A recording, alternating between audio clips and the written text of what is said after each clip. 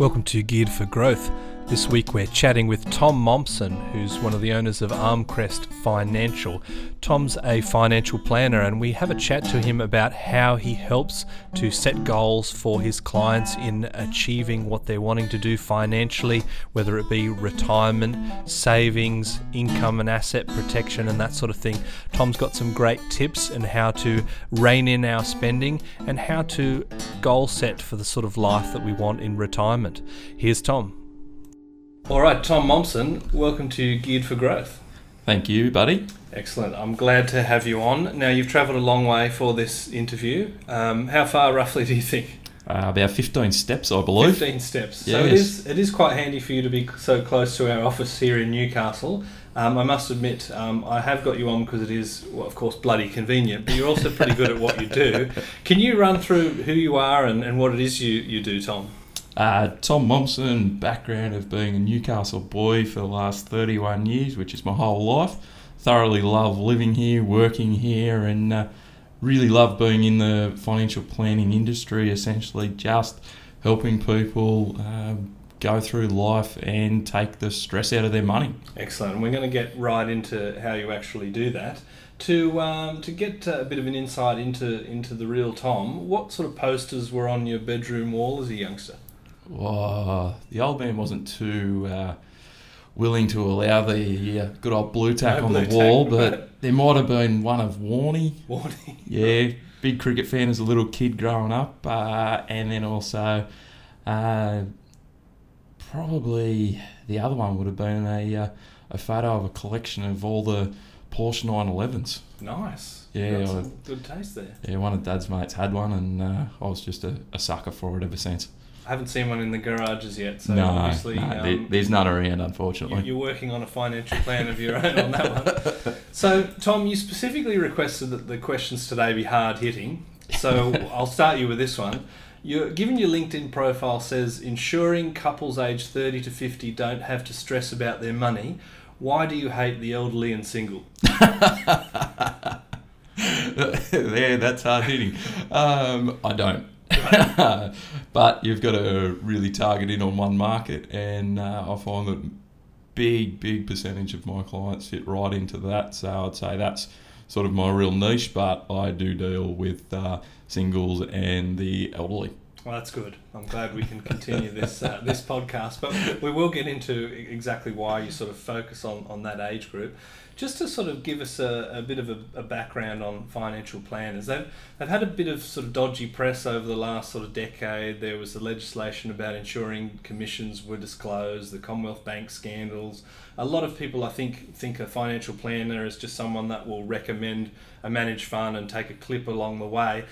Is that a perception that you've heard of, and how has the industry sort of changed in the last little while? Yeah, definitely. That's exactly how it sort of came about. The commissions were always there to actually be able to fund an ongoing service.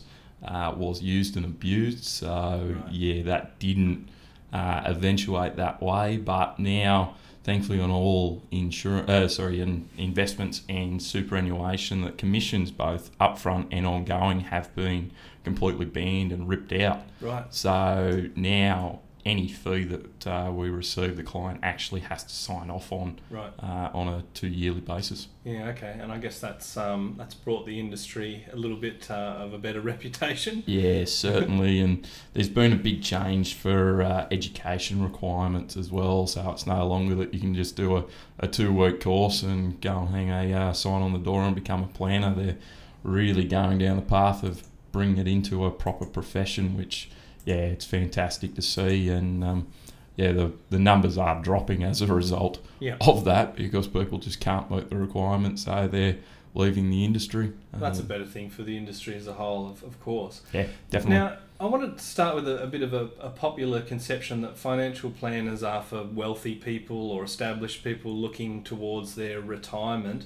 At what point is it worthwhile engaging a financial planner, and do you need to have a stinkload of cash to even consider talking to someone like yourself? No, big misconception. Majority of my clients are couples, early 30s.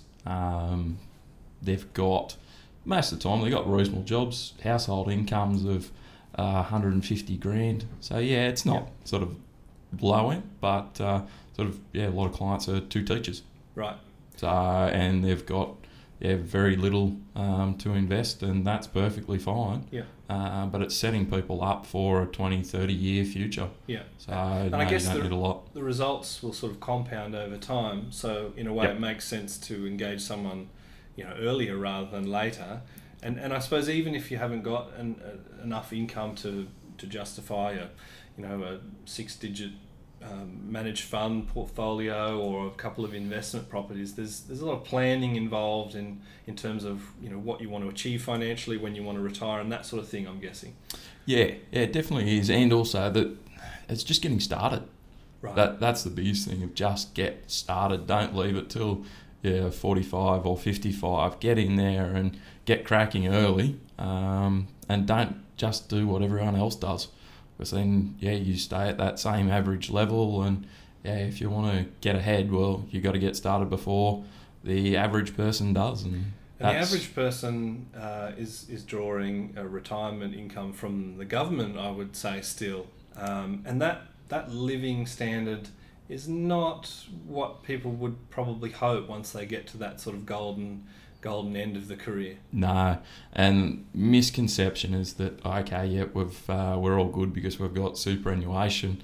When you actually run the projections, even when you've had super paid your whole life of the 9.5%, it generally gets people about 30 to 40% to what they actually want. So Right. There's a lot of extra work at that point, unless you're willing to take a major hit in lifestyle.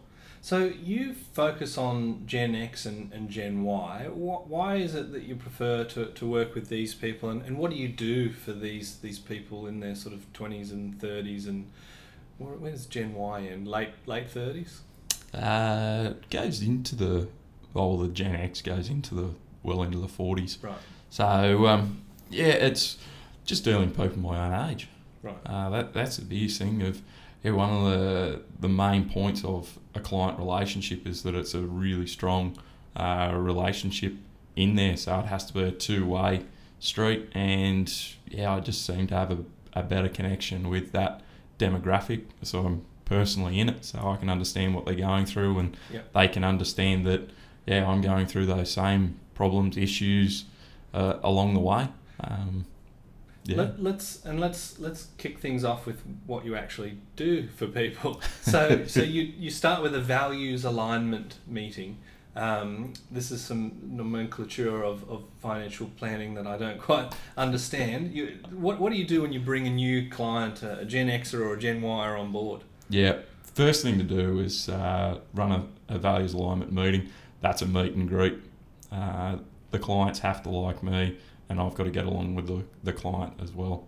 If we don't have a really good, open, trusting relationship, there's no point in starting the relationship.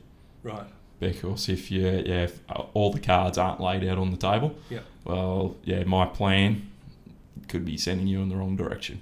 That's a slightly unusual approach. A lot of people in business will work with whoever because business is about cash flow and keeping the business profitable, but that relationship's pretty important to you. Yep, it's key, because otherwise I'm leading you down the garden path, and that's going to end up in a bad outcome for all involved. So I'd prefer to stop it, or have it stopped by the client if they don't like me. That's perfectly fine. So in this values alignment meeting, you might have someone that says, look, Tom, I'm really into investing in sweatshops. And you might sort of say, look, I think I've got someone I can recommend you to. Is it that? I know that's a bit silly, but is that the sort of thing you're talking about? If they're for my goals or for my values, I should say, not goals, don't really line up with what the clients are thinking. It's not a good relationship to have, and there's plenty of people out there, plenty of other planners that person might suit perfectly well, and there's plenty of other clients who I believe will prefer to work with me. So how financially educated in general are people when they come to see you? Not overly well, and that's a big part of my process. I actually run a 4-meeting process. A lot of planners will do a 2-meeting, maybe 3-meeting for their new clients. I'd like to add in an additional 4th meeting, and that's really based on giving some really good education. Yeah. Education is the key through. It breaks down the barriers of fear.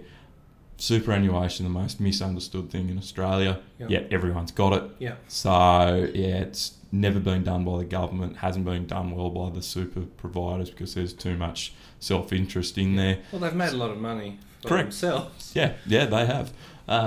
So that is one of the big things, is I like to share that education, really explain things in detail, not necessarily dictating what the client has to do, showing them the different options, and then they choose the best one for them. And typically, why are they coming to you? Is because they suspect that maybe they don't know anything, or they're sort of saying, I know this is a problem and I should do something. Tom, can I pay you to make it go away?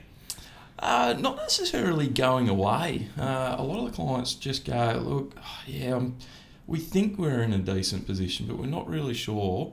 We just want to make sure that we are, and if we're not, well, show us what we need to do to get us to where we want to be. Yeah. So, a lot of the times it's not a massive wholesale change to everything. It's a tinkering a lot of the time. Sometimes it is a pure overhaul of everything out there.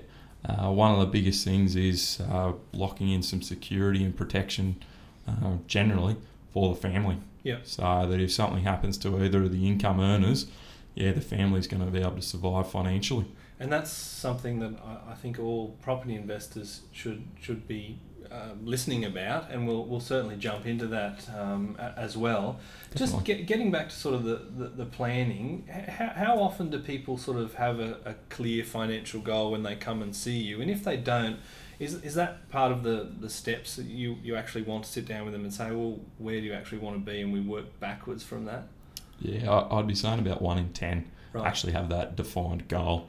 And that's something that, it can be a bit of a challenge at times to get people to think, a bit further forward. But it's not necessary to actually have a really clear vision of that 30-year future, because it is pretty hard. I know personally myself, I struggle to go, retirement, what does that look like? Oh, I don't know. That's 3 decades away. I hope to have my own hips. That's about as far as I've gone with it. So it's just, to me, it's ensuring that in 12 months' time, I'm in a better position than where I am currently. And I think that's, how a lot of clients are feeling as well, is just knowing that they are progressing forward, they are taking steps to improve. The path will become clear, or the picture will become a lot clearer in the years to come. But just to know that they are actually forging forward, it gives a peace of mind that they're moving in the right direction, and some confidence to keep going. And what is a typical goal that people will set? Will that be sort of like when they retire, I want an income of 80 grand a year, or what does that generally sort of look like? Yeah, something like that. One of the big ones I find is actually people going at the age of 45 or 50 to be able to only work 3 or 4 days a week, not have to work 5 days a week. And you go, I think that's a fantastic goal. So you go, okay, all right, we need to work on a plan to get you in the next 15, 20 years a way that can generate 20 to 40% of your current income, so that you can pull back a day or two a week and not have to take a hit in the lifestyle. Just to have a bit more of a work-life balance. That's one of the major goals that's really started to kick in the last probably 3 years, hearing that more and more. And I can understand why people want that. Yeah, it does sound like being lazy or cheating, though. I mean, my parents, my father especially brought me up that you've got to work your 70 hours a week, and then at the end of it you sort of get to stop, and then you're lucky if you're alive sort of 3 or 4 years later. So that's not how it works anymore. No, it's about enjoying the journey. Right, excellent. So Let's given this is a property podcast, we'll squeeze that in at some point. Where does sort of property sit within your wealth creation strategy? I know you're an investor yourself. How do you sort of use property as part of people's goals, and is that normally a certain percentage, or does it depend on the experience and the appetite of the person? Yeah, it all depends on the appetite. Property has to form part of the portfolio. Essentially, that's investing 101, diversification. Yep. So, yeah, you need property. Yep. In there to have a diversified portfolio. And how do you work with your clients with property? I'm guessing you have sort of partnerships with people that can help give them the education, or like how does that sort of work? Yep. Yeah, got some really good contacts, including yourself, obviously. Convenient plug for MCG in there. And it's a goal of so many people to have it, and I do not see there any reason as to why I should try and stop that. If that's a goal of the client, there could be at times when they're highly concentrated into, say, Newcastle residential property, and you go, look, you need to start looking at diversification, whether that's property in other areas or whether it's into shares, managed funds. That is then up for discussion, but that's the main time when I sort of say I'd interject and go, maybe you need to look elsewhere. Put an egg in another basket. Yeah, because you're just really concentrated in one area. It's the same as going out and buying just BHP shares. And you go, if anything happens to BHP, well then it's a hero or zero play, and that's the same. So, one of your absolute base principles of investing, diversification. It's terribly exciting not to be diversified and just throw all your money at BHP, but there's a reason why the Packers have got a fair bit of coin. Or Buffett. Yeah, exactly. Exactly. So have you seen property investors, do a really good job and gain some really solid wealth from property, and on the other hand, have you seen people sort of getting it wrong as well? Oh, definitely. Yeah, there's both sides of the coin. Plenty of people have made an absolute bomb out of property, but I can name plenty of people who have lost an absolute fortune in it as well. To go in blindly and think that you can never lose in property is a very, very dangerous attitude. People don't realise that you can lose a lot of money in property, particularly because you are leveraged majority of the time. So. And these people that are sort of getting it wrong with property investing, is there anything that they have in common? Is there a type of property or an area that they're buying that exposes them? I think it's a lot of it comes down to the really slick sales jobs of generally new property places. So it's a tough one. It's really a case by case. But it comes down to generally that's if you're trying to segment it down. It's not existing properties. It's old brand new property developments. Typically more, I'd be saying, in the high-rise apartment space. So I guess you wouldn't say that new property is a bad investment, but definitely it's tied into the fact that who's marketing. Are the developers their own sort of sales arm? Are you getting independent valuations to say what you should be paying? I'm guessing that's where it sort of falls down on, especially with off the plan apartments. If you're not doing your due diligence, you can be paying a huge premium, and you may make money over time, but it might take you 30 years to get a profit. That's exactly right. And also you've got to look at what else is happening in that community, suburb, city. As well, what's actually going to drive it forward? You look at Perth. Perth housing prices are dropping and have dropped for the last few years. But then you look at Sydney, Melbourne, Brisbane. They've done the opposite. So you've got to look at what else is happening in that area. And just got to make sure that it's not solely reliant on one thing happening, i.e. mining boom, something like that. And that entire area is all based on one driver. If it's one driver, then it's high risk. So, and I mean, some people have timed those markets to perfection and made a fortune. I mean, you can buy a place for 300,000 and sell it 2 years later for 1,100 or 1.1, I should say. But getting that timing right there's quite a bit of luck in that, just for even for experienced people, isn't it? Like, it's a dangerous sort of game. Yep. Yeah, no, that's exactly right. Everything can be a good buy if you buy it low enough. Yeah. So, yeah, it's just got to make sure that you're not on the other end of the stick and you're buying from that person who is selling right at the peak. Yeah, exactly. And the people that are getting it right, that are nailing it and are making a bomb, as you say, in property, is there anything that they have in common from your perspective? Good advice from multiple sources. Yeah, okay. Yep. So they're doing proper due diligence. They're getting information from a few different people and joining the dots. Yep. Yeah, really lining up those ducks and knocking them off. So, they've got their eyes and ears open to taking in opinions from the right people. Yeah. Now, getting back to financial planning, I know you're a big advocate for minimising direct debits. They're Satan's little tool of financial shackles. I'm guessing that's probably more my words than yours. And spending regrets. So can you talk to us about direct debits and I mean, spending regrets sound obvious, but exactly what are you sort of talking about there, and how do people's spending habits get them into trouble? Yeah, direct debits, they are so convenient, yet they're so destroying as well. Have a look back through your credit card statements or your bank account statements and have a look at the amount of direct debits in there, and have a look at the ones that are associated with things that you actually use. Or things that you've bought 3 years ago that you're now going, oh, I don't even use that, but I've still got to pay for it for the next year or two. Yeah. Really going in with the attitude, if I don't have the cash, I can't afford it. Yeah. But credit cards, that's free money though, right? Yeah, it certainly is.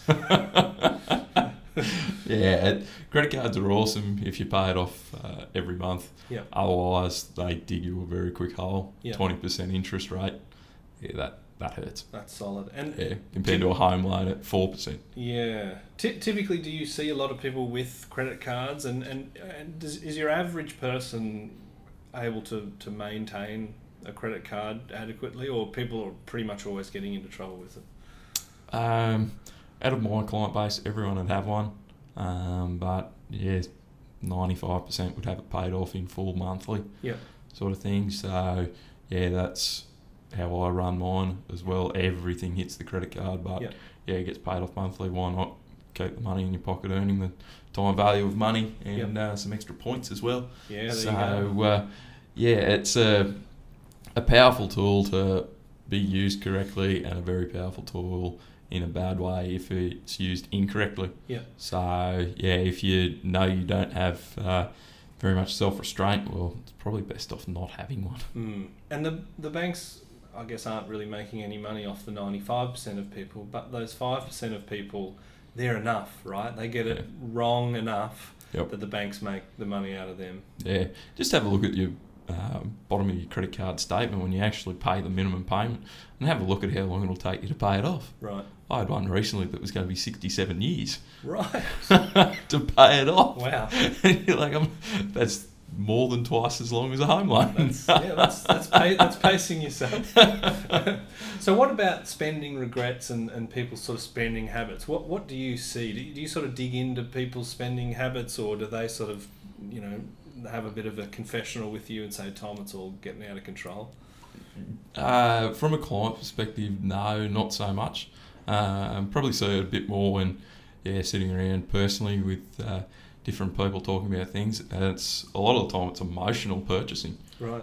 In there something's happened, and they go out and whether it's a breakup or anything like that, go out and buy a new car or put a 20-30 grand overseas holiday with a personal loan, something like that. Or it could be just go, no, I really want the newest and greatest TV, and go out and sign up on a 50 months interest free, and then you're paying that back over the next 5 years. And generally 1 to 2 years into it, people are going, oh geez, I've still got to be paying all this. And you've committed your cash flow, which means that you're paying for things that you bought 12 months ago that you're no longer getting enjoyment out of, but your money's already gone. So you can't enjoy today because you've spent it 12 months ago. Yeah. And to me, that's one of the biggest keys, is having choice with your money on whether you get paid weekly, fortnightly, monthly, but having as much sort of free cash flow as possible. So the less commitments that you have, that gives you the more free cash flow to do what you want, when you want with your money. So that's one of my big hates of the direct debits. Yeah, right. So, and let's say we've got a property investor that's trying to save for a deposit, or even a first homeowner that's trying to save to buy their own property. Yep. Are there sort of tips and strategies that you recommend to sort of claw back some savings and to monitor that cash flow and make sure you're ending in a positive? Yeah, it just comes back to lifestyle choices, and how much you're willing to forego. Yep.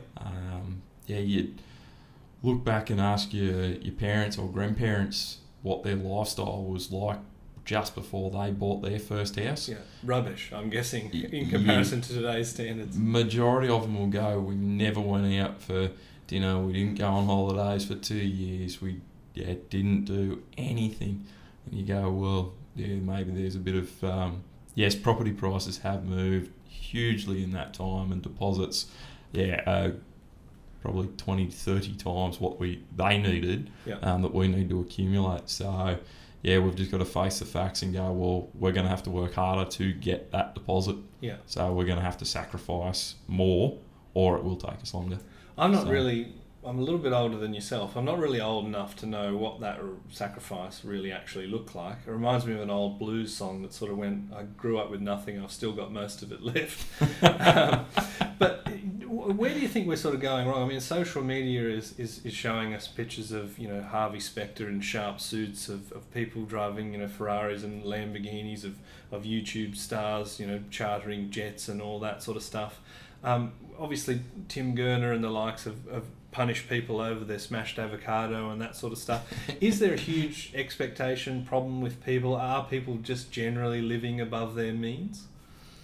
I think there's a bit of that, and it's a lot of false realities being created through social media.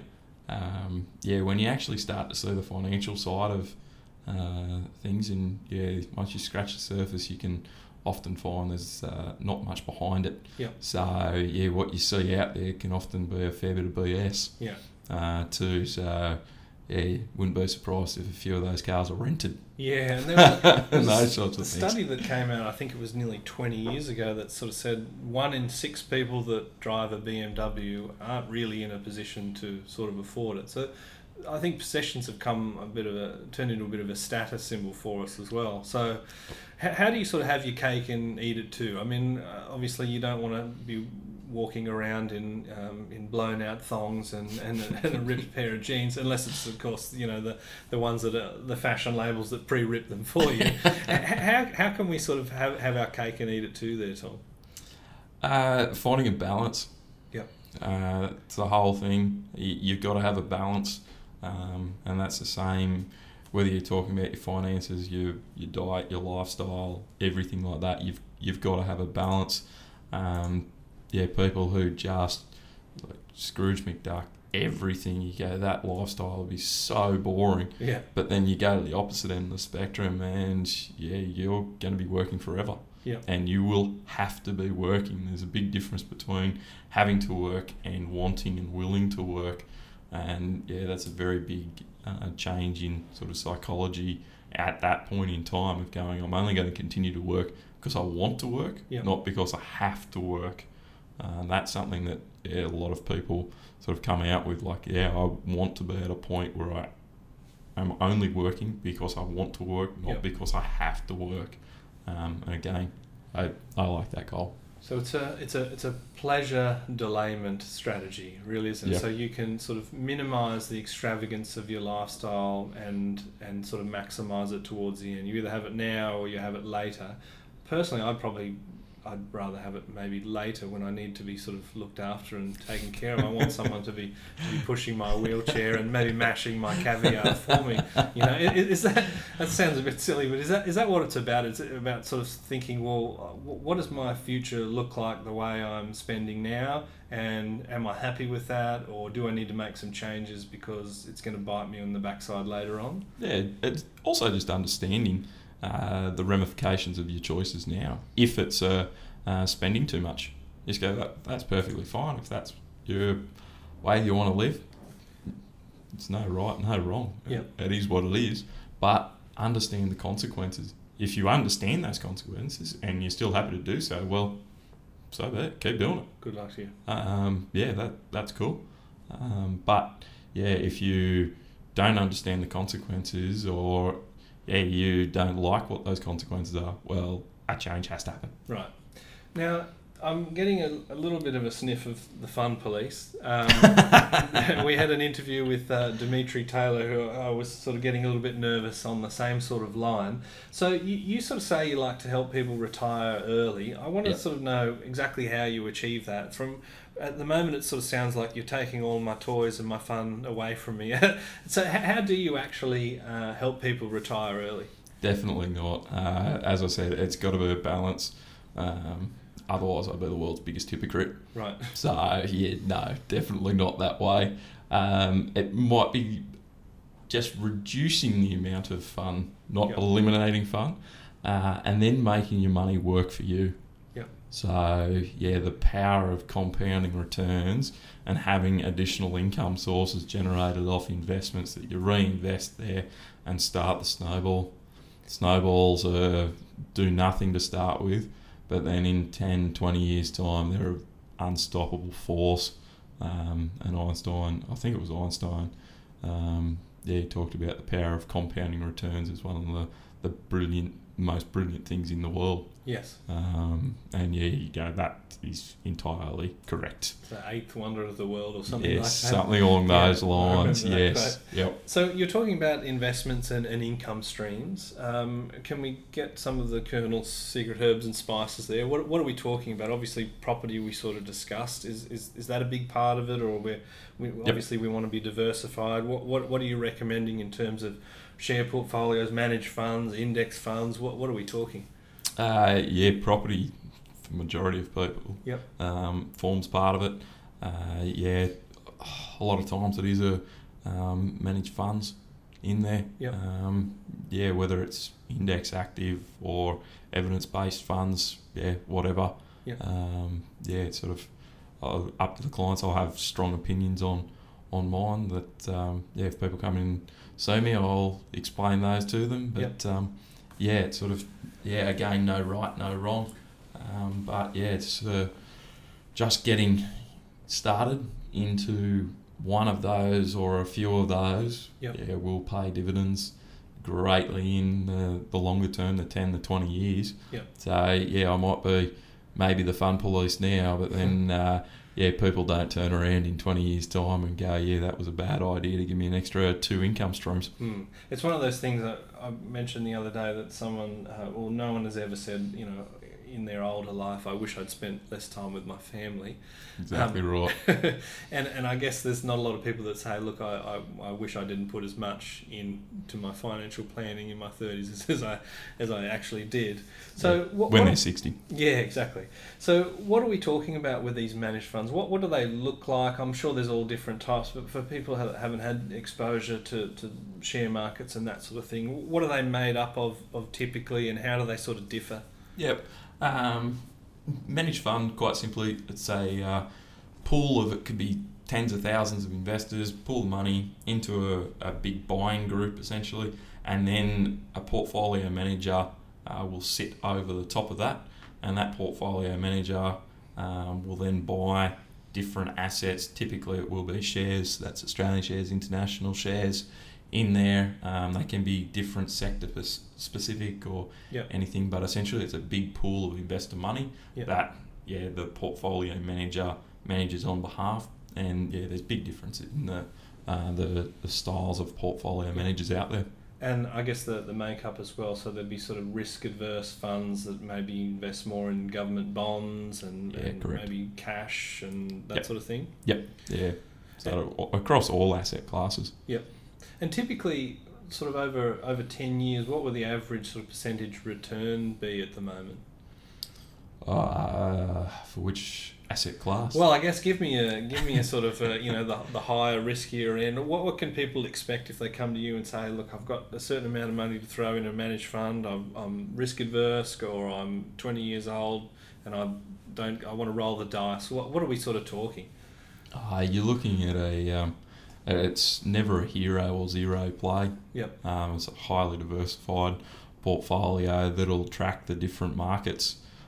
In there, so whether or not it's the bond markets, which could be maybe 5% per annum, that are quite low in the volatility, up to the share markets, which over the longest time periods, you're looking at over 80 to 100 years, they've averaged somewhere around the 8 to 9% sort of mark. But again, that's over the long term, and historical returns are just that, they're historical. Yes. And they've got nothing to do with what they're going to do in the future. So to really give a strong indication of what it's going to do is tying a rope around the neck and sending people up the creek. Yeah, I can see you're slightly unwilling to do that. So if we're talking about these sort of returns, obviously they're contingent on the global economy, the local economy and that sort of thing.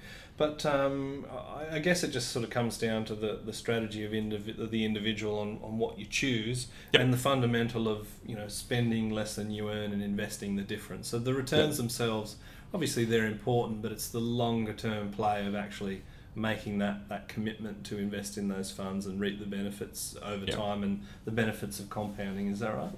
Yeah, that's it. That's really the strategy of the plan, and the ultimate investment vehicle is sort of the last piece of the puzzle. Yeah. And when we're talking about these income streams that help people to sort of maybe move to 3 days a week work rather than 5, or retiring at 55 instead of 68, this is what we're talking about, right? Property portfolios, managed funds, that sort of thing, generating you income to replace your salary. Correct. And what's the sort of retirement age at the moment, and what do you think is sort of realistic for your sort of 2-teacher household to be able to set a plan in and to retire at? Is that too difficult a hypothetical? No. Again, it really comes down to how they handle their financial situation. At the moment, you can get access to your super at age 60. Right. I think for the people under the age of 45, I think ours will jump up. Definitely for the under 35s, I can't see it being 60. I think it'll be 65, the access to super. One of the big misconceptions is that you can't retire until that point. Well, you can retire at any time. It's just whether or not you can fund it or not. And it's when you can get access to your super that's currently age 60. If you've got assets elsewhere that can fund your lifestyle, well, you can retire today. Yeah, exactly. But yeah, for those couples, say the 2 teachers, they're smart with their coin. 60 is very, very much well and truly achievable. In there. So if you start when you're 35, 40, you can make some big differences just by doing some little things now that compound hard down the track. And are there penalties for sort of early retirement? I understand that with tax laws you can certainly avoid capital gains tax if you're in pension mode, depending on what sort of method you've purchased property in. Are there things that people need to sort of understand and be wary of if they're looking at retiring early? I don't think there's sort of any downsides, no. Right. I mean, it sounds fabulous. It does, yeah. It's certainly not going to put you in a worse position. Right. There's ways that if you own it through super and you transfer it from accumulation into pension phase, that over the age of 60 you're paying 0 tax on income or capital gains. Awesome. But you've got to have the asset in there. Yeah, of course. Too, so. Now, let's talk about income protection and asset protection. So typically property investors will go through phases where they're highly leveraged. They would depend heavily on their salary, as I guess most people do. Yep. What should people be doing, and how do we sort of protect ourselves from exposure to those high amounts of debt that property investors will normally accumulate as they're building their portfolio? Yeah. To me, I look at income protection the same as sort of building a house.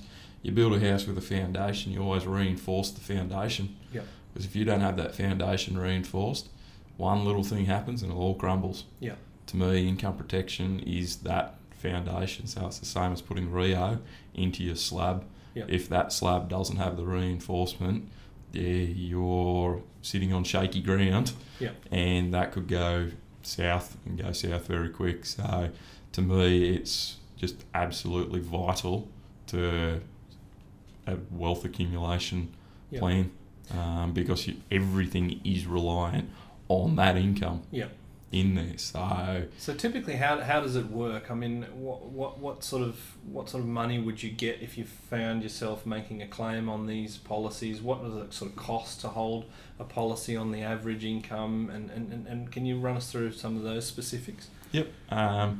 Essentially, you can insure up to 75% of your income.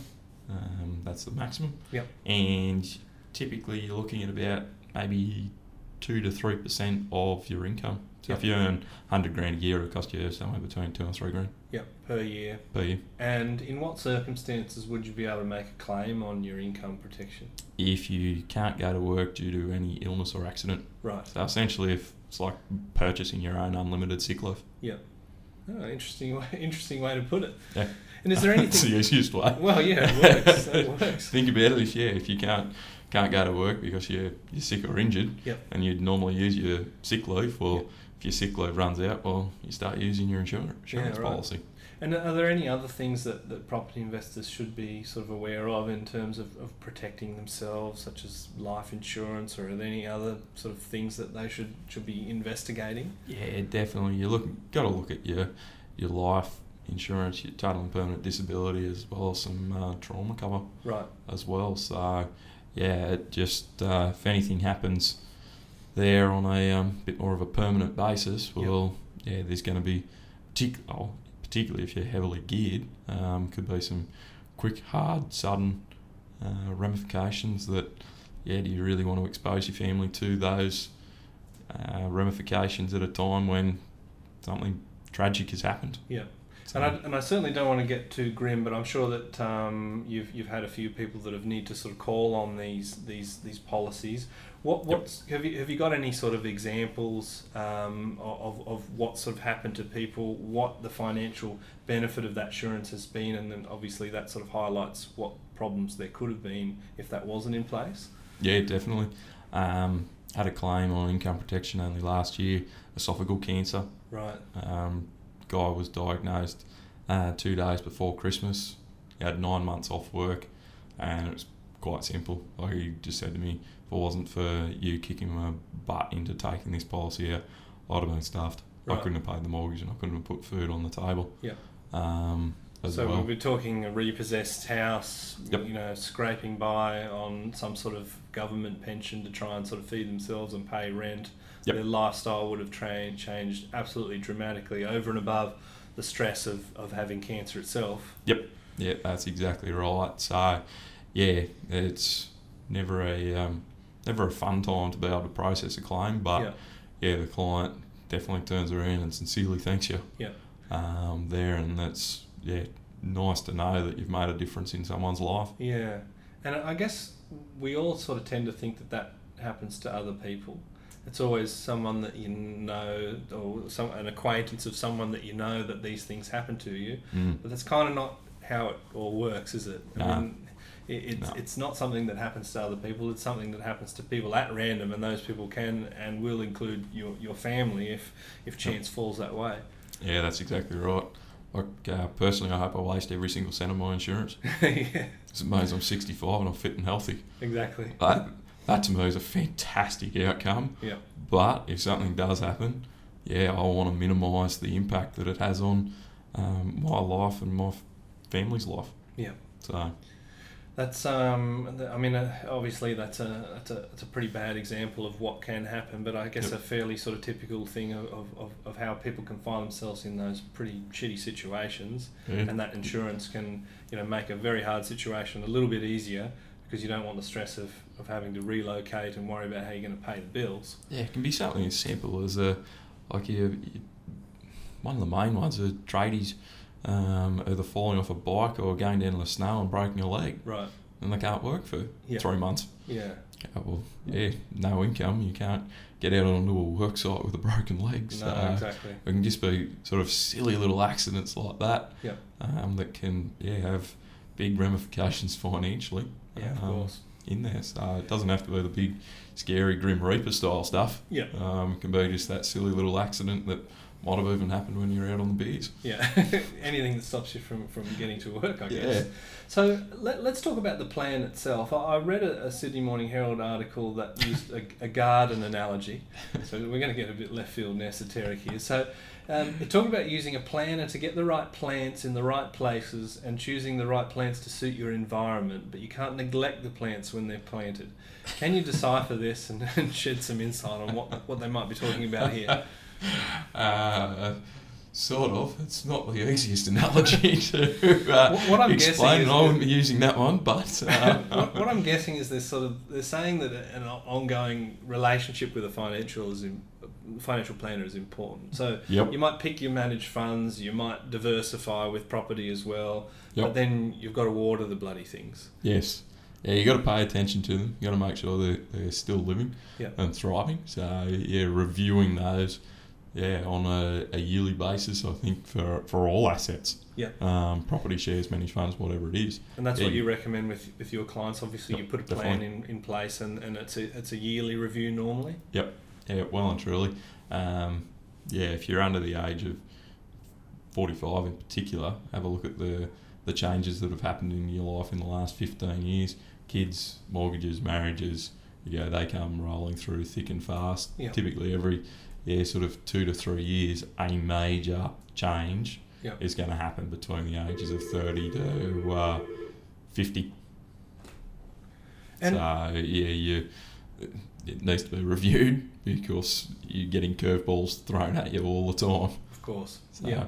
And so typically, I'm guessing if there's a child that comes into the mix, one partner maybe sort of takes time off work. Yep. Is it that sort of lifestyle things, or do you often sort of change your profile or your managed funds? Like what sort of things typically? Yeah, it's just reassessing the different risks that are in there. They just sort of change around, and what can we do to reduce the risks involved? Yep. So, yeah. And how do people find a good financial planner? Obviously, we've talked about some of the dodginess in the industry of a whole. It's obviously sharpened itself up quite a bit. But what Yep. sort of questions should people be asking? So say someone's interviewing you, what sort of questions do you think, actually, that's a really good one, and that's going to give me a chance to answer how I do things differently? Someone who asks a lot of questions. Yep. Yep. Gets to know you. Yep. Wants to actually know exactly where you're headed. Yep. And that everything that they're saying is actually going to help you achieve the goals that you want to achieve. Right. So questions sort of like, where do you work? How long do you plan on staying there? What's your partner do? When are you thinking of retiring? Those sorts of questions. Yeah. Also, just some other really simple. What are the 12-month goals? Yep. Do you want to be paying down your home? Do you want to be going on holidays? What do you want to be doing in life? It's a gut feel as Yep. well. That'll be a big thing. So, if it feels good in the gut, Yep. if it's feeling like a really slick sales process of going, hang on, I never knew I wanted to buy a property, but now I do. Right. Yeah. Go maybe get a And second apparently they opinion can arrange there. the whole thing, and I get a free holiday. Yeah, it's not going to cost you a cent. Yep. Rental guarantee. Yeah, those sort of things. So start to actually question that. But I like to think that there's 99.9% of the people out there are actually got the client's best interest at heart. Yep. So I mean, it's organising your own sort of values alignment meeting, really, isn't it? You sort of say, this is who I am, this is what I'm doing. The financial advisor should be asking you questions about your goals and that sort of thing, and you can fairly quickly get an idea of the ethics and the interests and the expertise of the person, I'm guessing. Yep. Yeah, very much so. So it's you've got to go in and sort of see it as a bit of an interview, and also ask yourself, is this someone who I feel as though that I could be working with in 20, 30 years' time? Yeah. Yeah, awesome. And I mean, that's something we think about with marriages, you would hope. Yeah. But perhaps not with financial planners. No, but if you go and trying to find a new doctor, mm-hmm. I think a lot of people would go, well, yeah, I'd like to see the same doctor for an extended period of time so that they get to know me, history. So you go, well, I think that's a good place to start in there. You've got to have a good, comfortable rapport with the person to be able to have that good, ongoing, trusting professional relationship. Awesome. And speaking of getting in touch with you, Tom, how do people do that if they want to? Probably email tom@armcrest.com.au or give the office a buzz on 0249431298. Of course, you're eminently Googleable as well. Yeah, and got the good old Facebook page too. Excellent. And you share some pretty interesting things there, from personal growth to business to shits and giggles. So I recommend a follow of Tom Mompson on Facebook as well. If just to sort of wrap things up, Tom, if you can impart one piece of advice, thinking of sort of our general sort of property investor listener, what would it be? Get started. Right. That's succinct. That's one of the shortest ones we've had, but it works. Yeah, it does, because it's actually action. Awesome. So theory's great, but practical trumps theory. Yeah, that's awesome, Tom. I very much appreciate your time. Thanks for coming in. Thanks, buddy. Cheers.